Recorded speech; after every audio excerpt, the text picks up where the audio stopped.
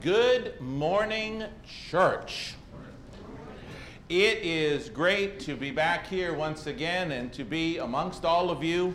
I hope that all of you had a chance to, and I'm sure most of you probably did, but I hope all of you had a chance maybe to read the bulletin. And if you did, you know how grateful I am this morning to God for many things, amongst which are all of you, and all of you at home watching as well. You also know how grateful that I am to the elders for supplying us with this year's PTP 365.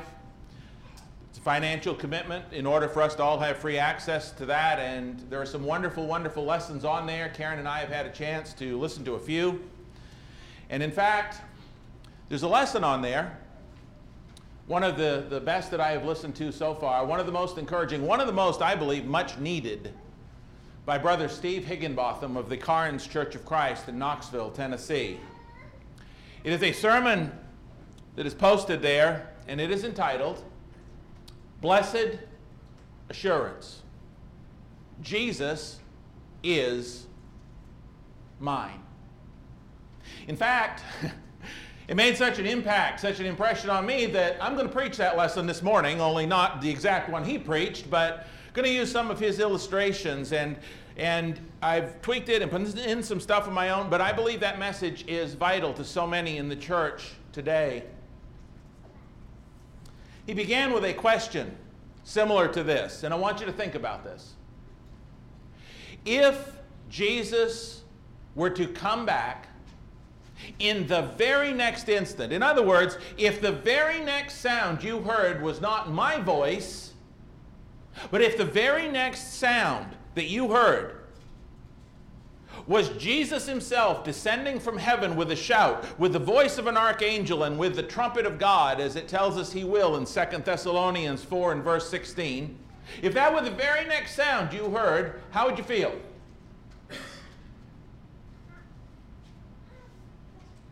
Would you be ready? Would you truly be ready? Are you sure? Brother Higginbotham said there are typically three answers to that question. There are those that are absolutely confident that they are ready. There are those that are just as absolutely confident that they are nowhere near ready.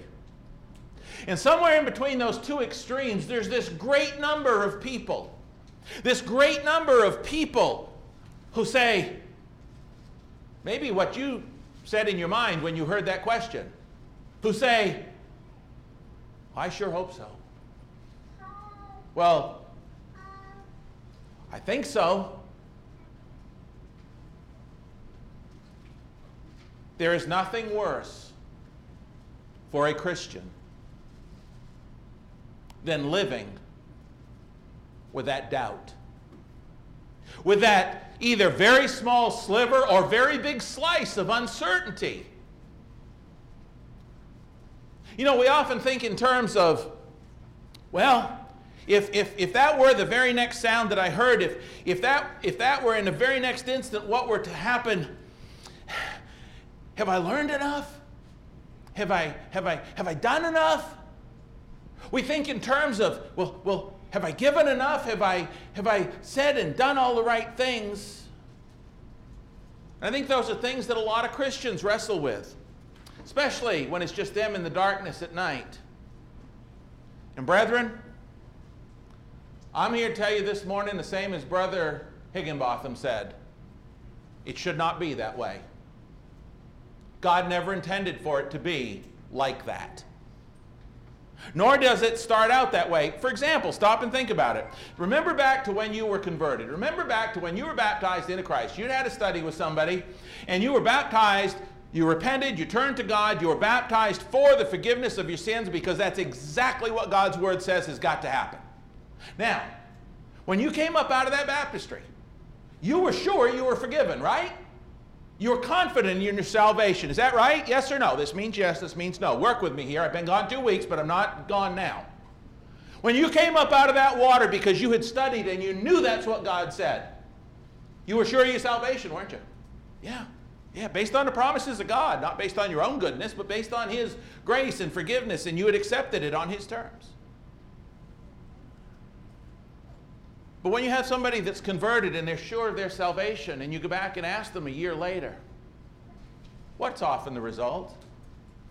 Are you saved? Well, I hope so. What happened?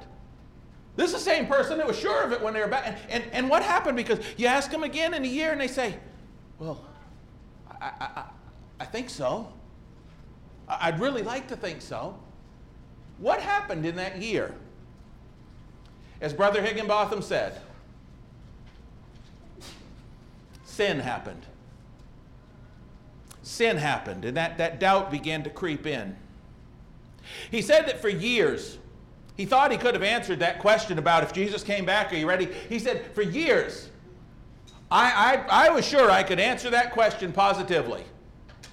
As long as Jesus came back when I was all prayed up. As long as Jesus came back, between the time I laid my head down at night and confessed my sins and got up in the morning and before I committed any more sins, if Jesus came back during that time, then I'd be okay. But boy, if he came back any other time when I wasn't prayed up and caught up and fessed up, I was in trouble.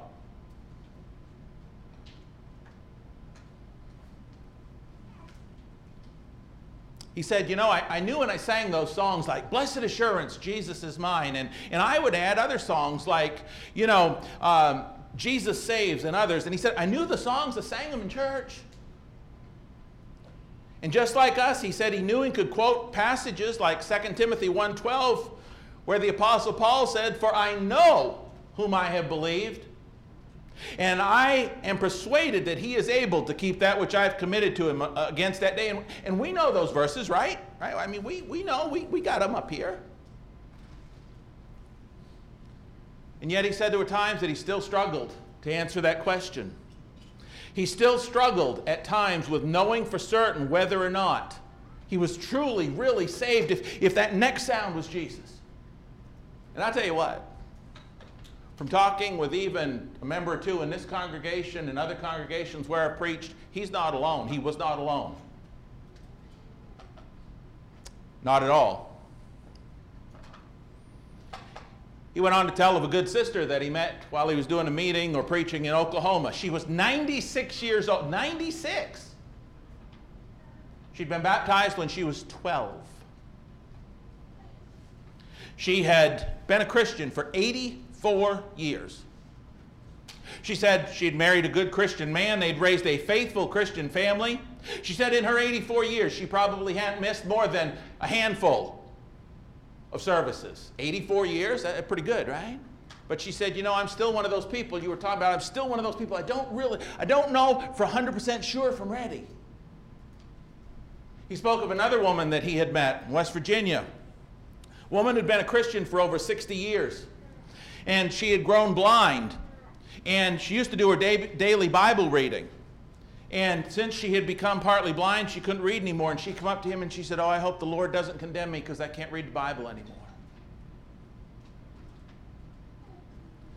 And I'm going to echo what he went on to say. Brethren, there is something wrong with that type of insecurity in Christ.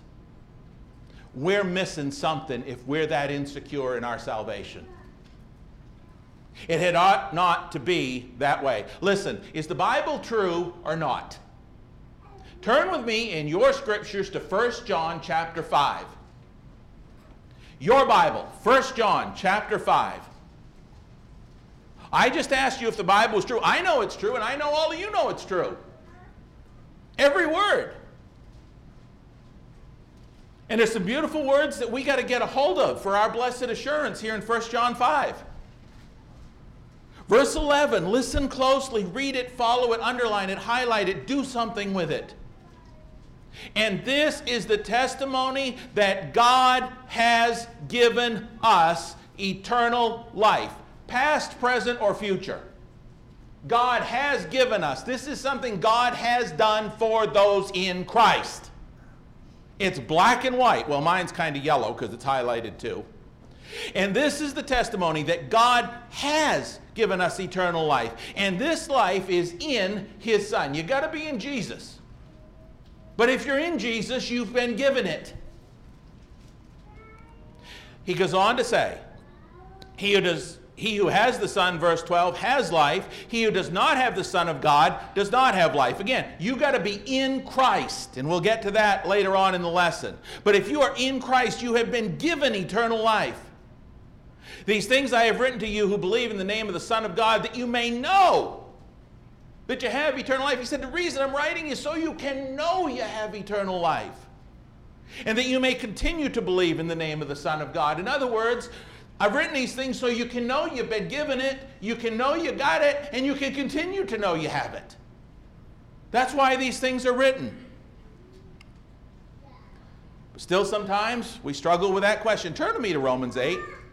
And I know why. And listen, I'm not belittling or putting down any of us. I've struggled with it myself at times. That's why this lesson is so needed. In Romans chapter 7, Paul begins in verse 14, and I'm not going to read it, you can read it later, but in verses 14 through 23, Paul deals with this very thing. Paul, since becoming a Christian, struggled with sin. He said, the things I want to do, I can't seem to do, and the things I know I had not to, sometimes I do them. And he was trying to serve God, and he was trying to please God, and he was trying to do the right thing. But man, sometimes he just failed. I can say this. He failed. And he said, I know I ought to do better. I've messed up again. What am I going to do? I want you to watch this closely. Watch his struggle. And then look what he says. Beginning in Romans chapter 7, after he goes through this in verse 24, he says, "Oh, wretched man that I am." Have you ever felt like that? Why can't I just be a better Christian? I've been there. Okay? And some of you, why did I mess this up? Paul's saying, "Oh, wretched man that I am. I know what I ought to do, and I'm trying, but some days I just can't get there. Who will deliver me from this body of death?" He said, I know. He's talked about it up in the verses above that. He said, I know I can't fix it. Who will deliver me from this body of death? I thank God through Jesus Christ our Lord. So then, with the mind I myself serve the law of God, but with the flesh the law of sin. There is therefore, based on what he's just said, the struggle that he's got, that sometimes he makes those dumb mistakes, sometimes he doesn't do exactly what he knows he ought to, he's trying. He said, who's going to help me with that? How am I going to get through this? Chapter 8, verse 1, there is therefore now, right here, right now, today. No. What does the word no mean? There is no giraffe in this room. What does that mean? There isn't any form of giraffe in this room. It's not here. There is therefore now, today, no, none, zilch, zip, nada, none. Condemnation for those who are where? In Christ Jesus. Who do not walk according to the flesh, but according to the Spirit. For the law of the Spirit of life, where? In Christ Jesus has made me free from the law of sin and death. Because I'm in Christ, he said, I've been freed from that law that says if you sin, you shall die. Obviously meaning separation from God. Listen, is Romans 8 chapter 1 true? Is it true? There is now therefore no condemnation for those who are in Christ Jesus, right? That's true. Raise your hand if you're in Christ. Raise your hand. I want to see him. Raise your hand if you're in Christ. You know what that verse means? That means there's no condemnation for you. Do you understand that? Well, if there's no condemnation for you, and the very next sound you hear is that of Christ coming back and you can't be condemned, isn't that an awesome thing? Isn't that incredible? But yet we don't live like that. Because by reading and hearing and learning and knowing and teaching and even being able to quote and explain some of these scriptures to others about how Jesus saves, many faithful Christians still fail to be able to think they can proclaim with absolute certainty and consistency that they are truly saved and fully ready for the return of our Savior. Now, there are reasons for that, and bringing them out might help us to understand why we often don't have that full assurance. And one of those reasons, I believe, is because of so many people that we may know who seem to believe that they're going to heaven, whom the scriptures say are not, okay? We've all known people in our lives who haven't done what God said in order to be saved, but they're still absolutely certain they're going, right? You all know people like that? And so maybe you go to somebody's funeral and you hear the preacher just talking about this guy and just preaching him into heaven, or this woman just preaching him into heaven. Oh, they never set foot in a church building. They never were converted. They never opened their Bible. They never did what God said to do. But boy, they gone to be with the Lord. And that bothers us, and it rubs us the wrong way, because that's not what the Scripture says. And we know what the Scripture says, but maybe we've known people like that, and we don't want to be like that. We don't want to say, well, I know I'm going when they did that and they weren't, and so maybe that's one reason. But I have a question for you to consider. And let's face it, for that type of scenario I described, that drives us all a little bananas when we go to those situations, right? But I have a question. It's a long one, so try to follow me. Isn't it just as egregious or even maybe blasphemous an error to have obeyed God's commandments, to have obtained his promises and assurances in Christ, that one is going to heaven and refuse to trust those, as it is, on the other hand, to not have obeyed his commandments, not have obtained those assurances, having gotten only assurances you're not going to heaven and refusing to believe them and still thinking that you are. Did you follow me on that? It makes us a little crazy when people don't follow God's promises and still think they're going. We say, well, that ain't right. But what's any different with that than having obtained God's promises that we are, and not being willing to stand on those? What's the difference? I don't know that there is one. In other words, why is it any more of a denial of Scripture for one to believe they are going to heaven when they've not done what God says they must, than to doubt one is going to heaven when they have done what God says they must? But yet that's what a lot of, good and godly people do. Sometimes what we seem to want to make a habit of doing, and as I said, I've done it myself, doubting the promises and assurances of Almighty God, despite our profession that we do trust him. Now, I'm not talking about getting arrogant. There's a huge difference between arrogance and confidence in Christ. Huge difference. Don't mistake the two. But I think one reason for the way that we are often mistakenly led to think, as Brother Higginbotham brought out, is our thinking goes something like this. See if this resembles anything you've thought before. Okay, I've been baptized for the forgiveness of my sins. I am in. Then I sin. I'm out. Well, wait a minute. I'll get all prayed up and paid up before I go to sleep, and back in again. And I get up the next day and I say a bad word, or I don't do what I ought to do, and uh-oh, I'm out again. You ever done that? I don't want to see you shake your heads on this. You ever done that? Why do we think like that? And I believe this is the key. I believe the reason we mistakenly think like that, and I know some of this may be new to you, but wait till the whole sermon's done. Go back and review it online. Take a listen. Really get into the scriptures I'm about to bring up. I think one of the reasons we think like that is found in a statement which Brother Higginbotham, as well as myself, and I'm sure a lot of other faithful gospel preachers have made in the past, which isn't entirely true. And that statement is this: sin is sin. All sin is the same. That statement is not true.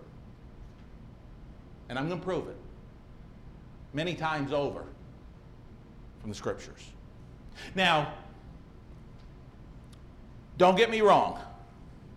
When I say that that statement is not true, I mean it's not true on every level.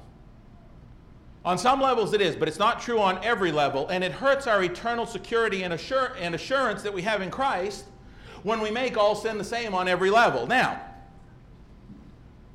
sin is all the same. That statement is true in the sense that all sin is missing the mark. So all sin's the same in that area, on that level, that it is missing the mark. Romans chapter 1, verses 28 through 32. That statement is true in that all sin is abhorrent to God. All sin is the same on that level. It's all abhorrent to God. It grieves him. Genesis 6, 5 and 6. But that statement is not true in the sense that God views all sin exactly the same, because God does not. And when we can get our minds around that, as I'm going to try to get us to do this morning, when we can get our minds around that God does not view all sin all the same on all levels all the time, when we get our minds around that, it will help our eternal assurance. Let me show you some examples of the fact that God does not view all sin exactly the same. Now, I'm not going into a big explanation of these texts. I just want to show you there's a difference in the way God looks at some sins as opposed to others. That's what I want you to see. Exodus chapter 32, let's start there. And as I said, I know that this may be a little bit something that you haven't heard before maybe, but I want you to really look at these texts. Genesis chapter 32. Not a long explanation, just by way of comparison. Exodus 32, Moses comes back down off the mountain. People have sinned. They've made a golden calf. Look what happens. If I get out of Genesis 32 and get up with y'all into Exodus 32, it would probably make more sense, right? Exodus 32, look at verse 30. Love to hear those Bibles turn, says you're with me. Exodus 32:30. Now it came to pass on the next day that Moses said to the people, "You have committed a great sin." Did you notice that? He didn't say you've committed sin. He said you've committed a what? Great sin. Just making a difference. There's a difference here. You have committed a great sin. So now I will go up to the Lord. Perhaps I can make atonement for your sin. Remember that word, atonement. Then Moses returned to the Lord and said, "Oh, these people have committed a great sin and made for themselves a god of gold." Do you see that there's sin and then there's a great sin? Do you see there's a little difference here between what God's talking about? Salt that away. Turn with me to the next one, or listen about the next one if you would. In the story of King Jeroboam, which Kirk did an outstanding job with a couple of Wednesday nights ago, 2 Kings chapter 17 and verse 21 says, "Then Jeroboam drove Israel from following the Lord and made them commit a great sin." Not just a sin, but a great. There's a little difference there.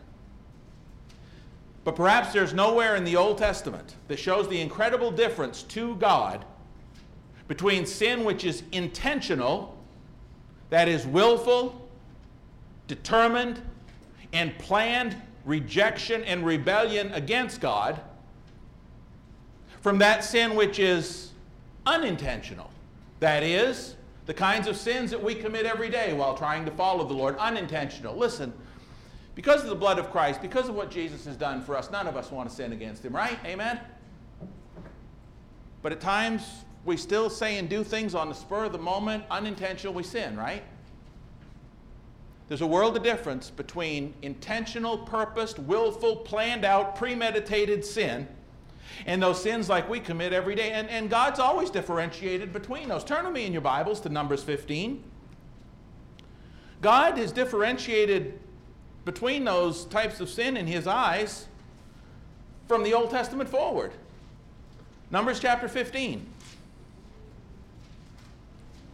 I'm going to read this fairly quickly, but work with me here and take this in. Listen, Numbers 15:22.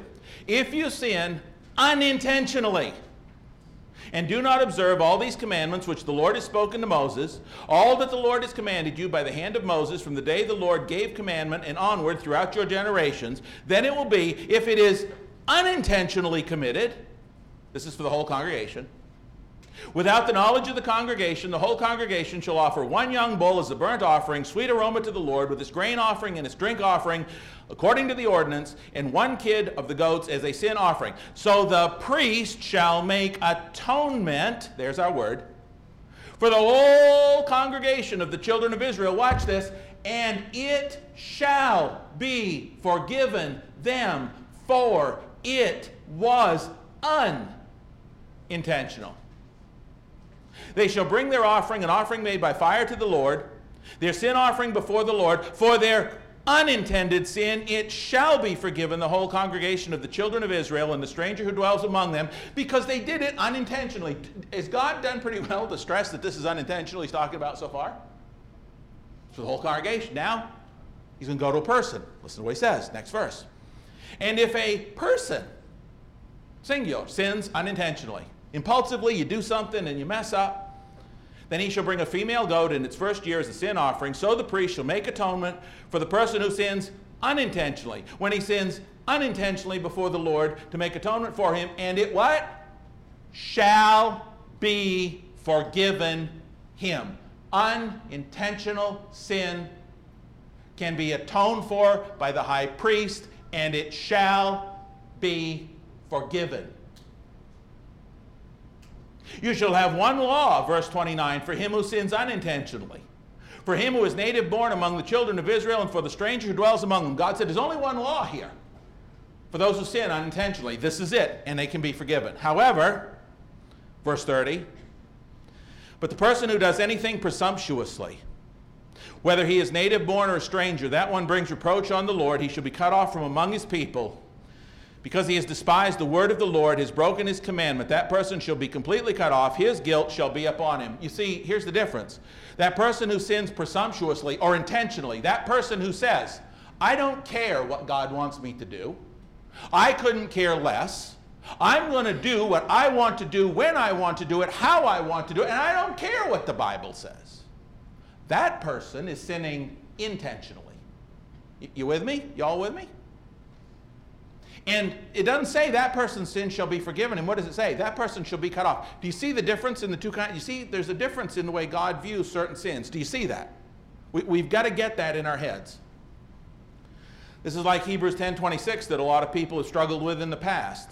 The New American Standard Version says, for if we go on sinning willfully, that's intentional, that's purposed. I don't care what God wants, I'm going to do it my way. For if we go on sinning willfully after receiving the knowledge of the truth, there no longer remains a sacrifice for sins. Now, do you and I have an advocate who covers our sins when we're trying to do God's will and we mess up and fess up, do we? Yeah. But for the person who goes on willfully rebelling against God, they don't have. See, there's a difference in the way God views certain sin. For example, let me give you three real quickly in the New Testament. Matthew 12. Please turn there. Matthew 12, 31 and 2. And again, just notice the difference. All sin is not viewed exactly the same by God. Yes, it's all abhorrent to him. Yes, it all has to be paid for. Yes, it's all bad. But still, on some levels, it's seen differently. Matthew 12, 31 and 2. Look with me there. Therefore I say to you, every sin and blasphemy will be forgiven men, but the blasphemy against the Spirit will not be forgiven men. Anyone who speaks a word against the Son of Man, it will be forgiven, but whoever speaks against the Holy Spirit, it will not be forgiven, either in this age or the age to come. Now, we can get into what the unpardonable sin is in another sermon, but again, you see there is a difference. Turn to me to John 19, please. John 19, verse 11.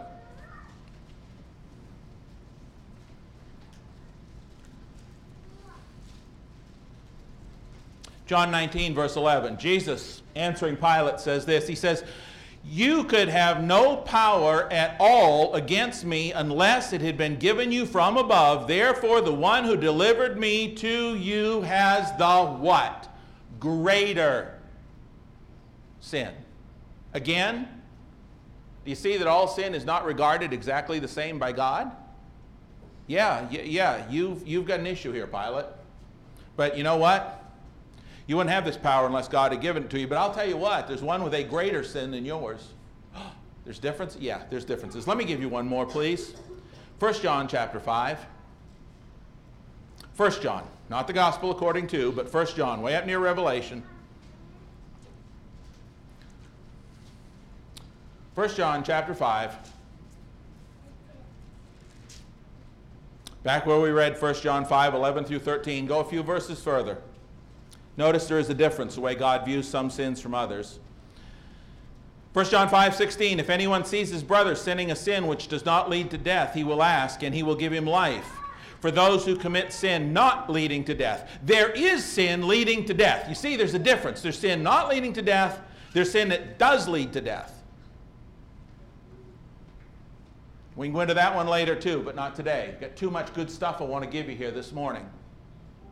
My only point is this. God definitely does not see all sin exactly the same, and it is in that difference that we find our assurance. Say that again. It is in that difference that we find our blessed assurance. And we're going to spend the rest of the lesson talking about that very thing. Let me prove it from one text in the Old and one text in the New. Turn back with me, please, to 1 Kings chapter 15. 1 Kings chapter 15, this idea that God does not view all sin precisely the same. 1 Kings 15.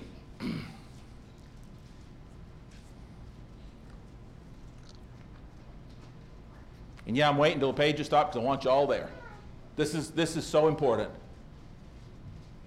This is so important if you want that assurance. 1 Kings chapter 15, verse 5. God speaking of David. It says, because David did what was right in the eyes of the Lord, and had not turned aside from anything that he commanded him all the days of his life, except in the matter of Uriah the Hittite. Now look at that verse really close. Did David ever sin other than the matter with Uriah? Did he or not? Yes, he did. But God says he'd not turned aside from anything that I commanded him all the days of his life, except for the matter of Uriah the Hittite. How does that work? Here's how it works.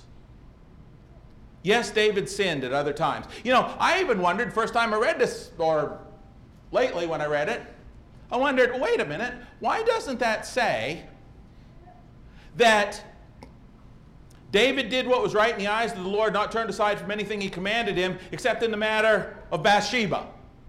Would that make more sense? I mean, Bathsheba is where this whole thing started, right? And I thought about that. But I think that it is in this very verse that we see displayed the very difference in God's view of different sins that I'm talking about. Listen closely. All sin is horrible. All sin is awful, terrible, and a total affront to God. No doubt about it. All sin is.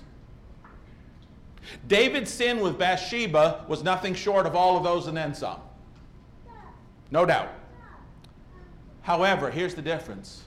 Get this? Oh, get this.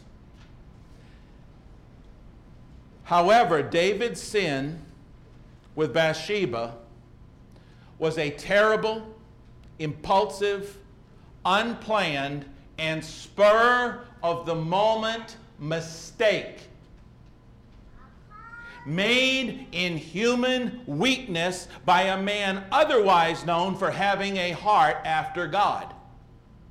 But according to this text, David's sin against Uriah was something else entirely. Because God didn't say, well, he turned away from me in the matter of Bathsheba. No, because see, that was one of those weak, unintentional, spur-of-the-moment, really bad mess-ups.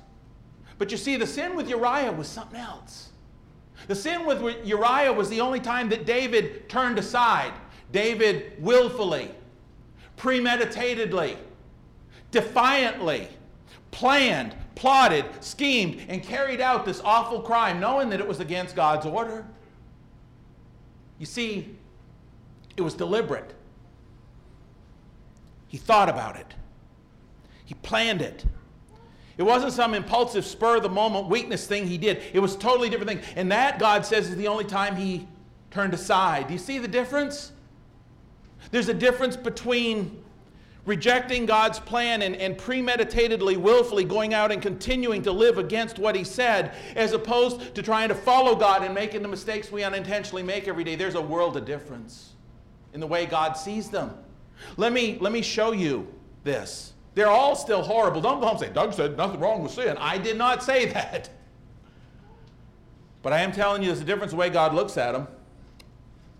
If there's a New Testament text that proves this very point, go back with me to 1 John. 1 John is great on this. 1 John, chapter 1.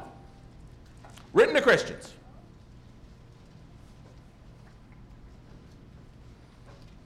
Verse 7. But if we walk in the light, as he is in the light, we have fellowship with one another, and the blood of Jesus Christ, his Son, cleanses, that's present ongoing tense in the Greek, meaning continually cleanses us from all sin. Brethren, understand this. Walking in the light does not mean walking sinlessly. I think too many times we mess that up. And that's where we lose our assurance, because we think the first time that we mess up, oh no, I'm out. Let me say it again. Walking in the light does not mean walking without sin. If it did, none of us would get there. If it did, this verse wouldn't be written the way it is. How is this verse written? Look at it again. If we walk in the light as he is in the light, we have fellowship with one another, and the blood of Jesus Christ, his Son, cleanses us. Why would his blood need to continually cleanse us from sin, who are walking in the light, if walking in the light meant we never sinned? The whole text here says that, yeah, even though you're Christian, even though you're walking according to God's word and you're trying to follow God, even though that's going on, there's going to be times you're going to mess up. You're going to unintentionally fail and let God down. And you know the beauty of it? You know what God does with that sin? The blood of Jesus Christ, his Son, continually cleanses us from that sin. Isn't that awesome? Isn't that why you're here this morning? It ought to be. He goes on to emphasize again that walking in the light doesn't necessarily mean you're never going to sin. God knows you are. Psalm 103, 8 through 14. But he goes on to drill the point home. Verse 8, and again, this is written to those who are Christians if you read the first 4 verses of this epistle. Verse 8, if we say, we as Christians, not we as pagans, we who are already in fellowship with God, we who are in fellowship with one another, we who are under the blood, if we say that we have no sin, we deceive ourselves, and the sin is not in us. I can say this, and the truth is not in us. I'm going to start preaching here in a minute, I promise. If we as Christians say that we don't occasionally sin, we're lying through our teeth. God knows that. If we say we have no sin, we deceive ourselves and the truth is not in us, even though we're walking in the light. If we confess our sins, he is faithful and just to forgive our sins and to cleanse us from all unrighteousness. God ongoingly takes care of that for those who are in Christ. What an awesome God. If we say we have not sinned, we make him a liar and his word is not in us. I love Brother Higginbotham's illustration. Please listen closely. 2 little boys, both 3 years old. Said that this one little boy saw his daddy outside one day pushing the lawnmower. Hot August day, sweat just dripping down. Shirt was drenched with sweat. His daddy was out there pushing the lawnmower. So this little boy decides that what he's going to do is in love for his daddy. He's going to take care of his daddy. So he drags his kitchen chair across the kitchen floor, leaves scratch marks in the hardwood. And he climbs up on the shelf. Way in the back of the cupboard, he sees his daddy's favorite glass. And so he wants his daddy to have a cold drink. So he kind of, little guy, 3 years old, he reaches back in and he goes to grab onto that little glass, and as he pulls it out, 2 tumblers tumble onto the counter and the floor and smash. But the little tight boy, he's not concerned with that. He's just got eyes on one thing, and that's his daddy. And so he goes over to the refrigerator, and a lot of people keep their water not in these gallon jugs, but in these refillable, pitchers. And this little boy grabs this pitcher, and he's going across the floor, and he's trying, and the water's sloshing all over the floor. He pours that into his daddy's favorite glass. And he is so proud of himself. Because in his love, he just tries to take care of his dad. And he gets out there and he takes it out, and his dad sees him coming. Dad switches off the lawnmower. And just before the little boy gets there, he stumbles and throws cold water all over his dad. Boy number 2. We'll say he's a little older. We'll say he's 5. He's mad at his father. He's angry. So he wants to express that. So he takes the kitchen chair and he just drags it across the floor. And he sees up in the cupboard his daddy's favorite tumbler, and he just reaches in there and grabs it and just smacks 2 or 3 of those others out onto the counter. Lets them break. He don't care. Good enough. And he goes over to the kitchen, the refrigerator, and he gets this jug and he brings it over and he pours it, and the water goes all over the place, and he just lays it down outside it, glug, glug, glug, glug, glug, all out. And he's got this glass of water, takes it out, gets it out there by his father, and just throws it in his face.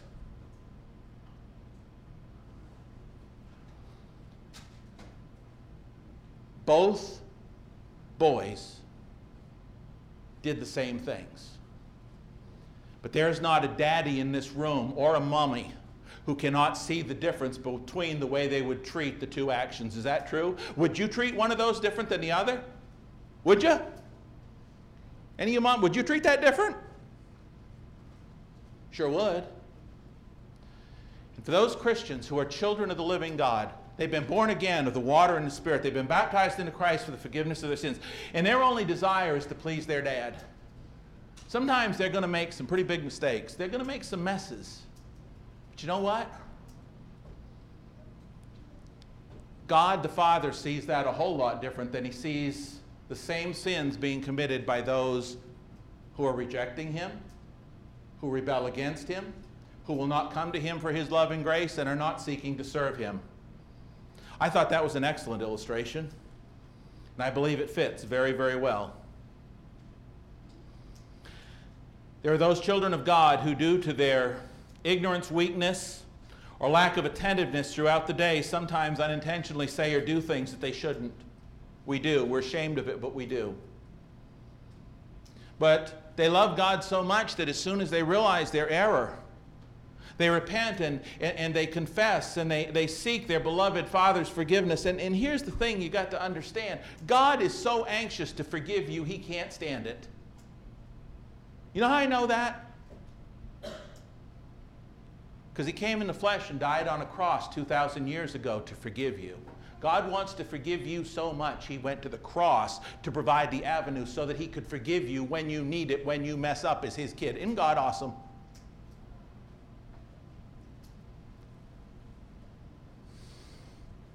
You know, moms and dads, do you kick your kids out of the house the first mistake they ever make? The first time they're 2 years old or a year old and they mess their diaper and you don't have one with you, do you throw them out of the car? Probably not. If you did, you'd be in jail as opposed to church, but you get the idea. Well, may I quote Jesus in reference to that? If you then, being evil, know how to give good gifts to your children, how much more will your Father who is in heaven give good things to those who ask him? No, we don't throw our kids out of the house the first mistake they make. We don't throw them out of the car the first time that they say something they shouldn't. Instead, we, like the father in the account of the prodigal son, even when our own children sometimes grow up and go so far as to turn their backs on and want nothing further to do with us, we do like the Father, God, in the prodigal son, and we patiently and lovingly watch the horizon waiting for them to come home so that we can love on them again. Then, there are other children who go out and pitch their tents in the pig pen of sin. They plan to do it. They don't want anything to do with their father's house, and they decide to live and die out there in the pig pen. They don't care what God wants, and they're not even remotely interested in being a Christian and trying to walk in his footsteps. And that's what this comes down to, is trying to walk in the footsteps of God. I got to share one more story with you from Brother Higginbotham. And it has to do with the fact of children walking in the footsteps of their father. He said wherever it was they were living, they had a little bit of fresh snow, a few inches of fresh snow, and went out one day, and he had two of his kids with him, and the older one was a boy. The older boy went out, and it was this new snow, and you know, as kids will, that seldom ever see snow, kids running around, just this pristine snow, just marking it all up everywhere, running, jumping, kicking, you know. But he said, my daughter, as she came out, he said, and he's a tall fellow, and he says, as I'm walking along toward the car, he said, I can look back, and he says, my little daughter's trying to follow in my footsteps. And he says, you can see where she missed. He said, her stride's not as long as mine. But you can see where there was a marked difference between one who was trying to follow in my footsteps even though they failed, and one who had no desire to follow in my footsteps. And there's a big difference to God, and we've gone over a lot of the text this morning, between, yeah, all sin is ugly and abhorrent, but there is still a difference in the way God views the sin of those that rebel against him as opposed to those who are trying to follow him but can't quite measure up to his stride. Yes, those sins still need to be forgiven. Yes, they still cost the blood, but there's still a difference in the way God sees them.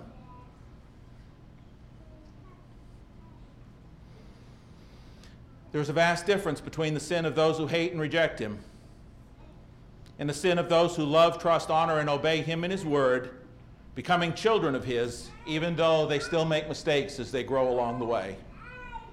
This is why there's no hope of forgiveness outside of Christ. If you are outside of Christ, there's no hope of forgiveness, because God sees your sin for what it is. You don't have that mechanism in place where if we confess our sins, he is faithful and just to forgive us our sins, to continually cleanse us. You don't have that mechanism. It is only in Christ Jesus, once we repent and we're baptized into Christ for the forgiveness of our sins, as the Scripture says. Once we are baptized and become his children, as the Scripture says. And we're walking in the light, not sinlessly, but faithfully walking the best we can in those big footsteps of his that we possess, and can be absolutely certain as we do those things of the rock solid, God promised assurance of heaven. The Day of Judgment is often regarded as the most horrible, awful, terrible event in human history. And you know what? For those outside of Christ, that's exactly what it's going to be.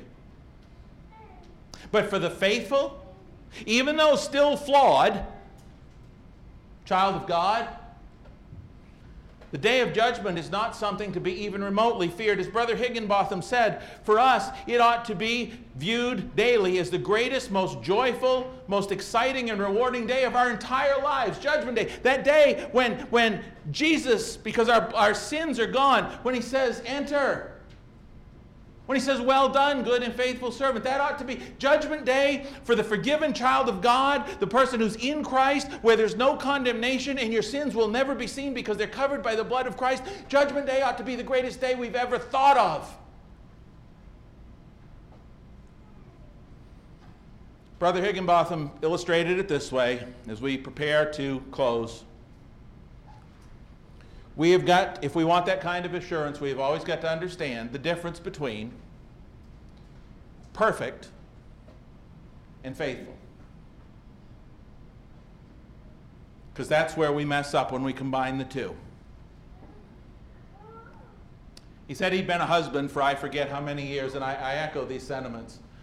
I think it was 40, but he'd been a husband for several decades. And he said, I will tell you right now, as I'll tell you, I've not always been the perfect husband. I haven't. But I've been faithful. Dads, you with me on this? Husbands? Moms? I haven't been the perfect spouse, but I've been faithful. There's a big difference. And God calls us not to be the moment we are baptized that we never sin again. We try not to, but he knows we're going to. God calls us to be faithful. The church in Revelation 2:10 in Smyrna Notice Jesus did not say, be flawless until death and I will give you the crown of life. He did not say, be perfect until death and I will give you the crown of life. He did not say, be sinless until death. What did he say? Be faithful unto death and I will give you the crown of life.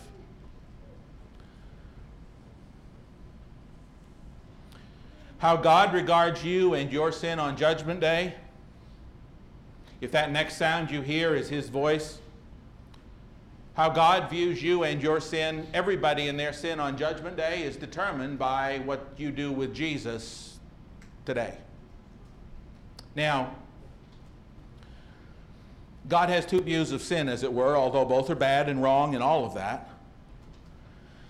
But if you want God on Judgment Day to see your sin through the lens of Jesus perfectly obliterating it blood. In other words, if you want God to try even, because he's going to know all these things, if you want him to seek to see your sin through the blood, which makes your sin invisible to him, the blood of Christ, which you want him to look and try to see your sin through the blood of Christ that makes it so invisible to him that he can't see it anymore.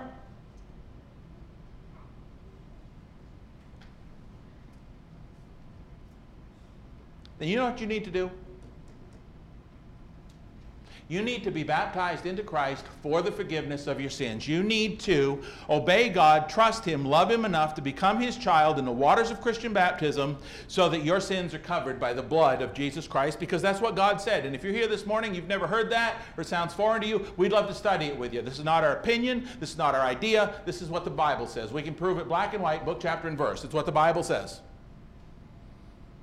And when you do that, when you want God to see you see you, and not be able to see your sin at all because it's covered by that blood that obliterates it, then that's what you need to do. And that'll give you that blessed assurance.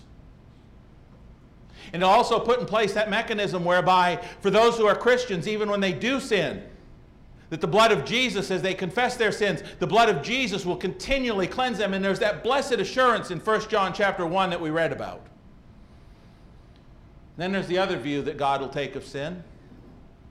The other way He'll see it on Judgment Day. If you want God to see your sin face to face,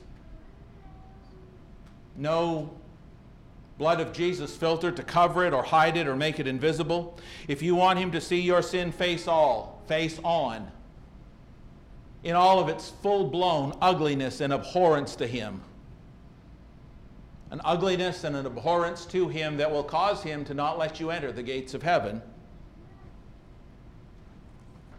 then as we sing this song to invite you, just stay in the pew. But if you want that assurance, you want that cleansing, you want to be sure of it, you want that mechanism in place to ongoingly cleanse you of all your sins, then you need to repent and be baptized into Christ for the forgiveness of those sins right now as we stand and sing.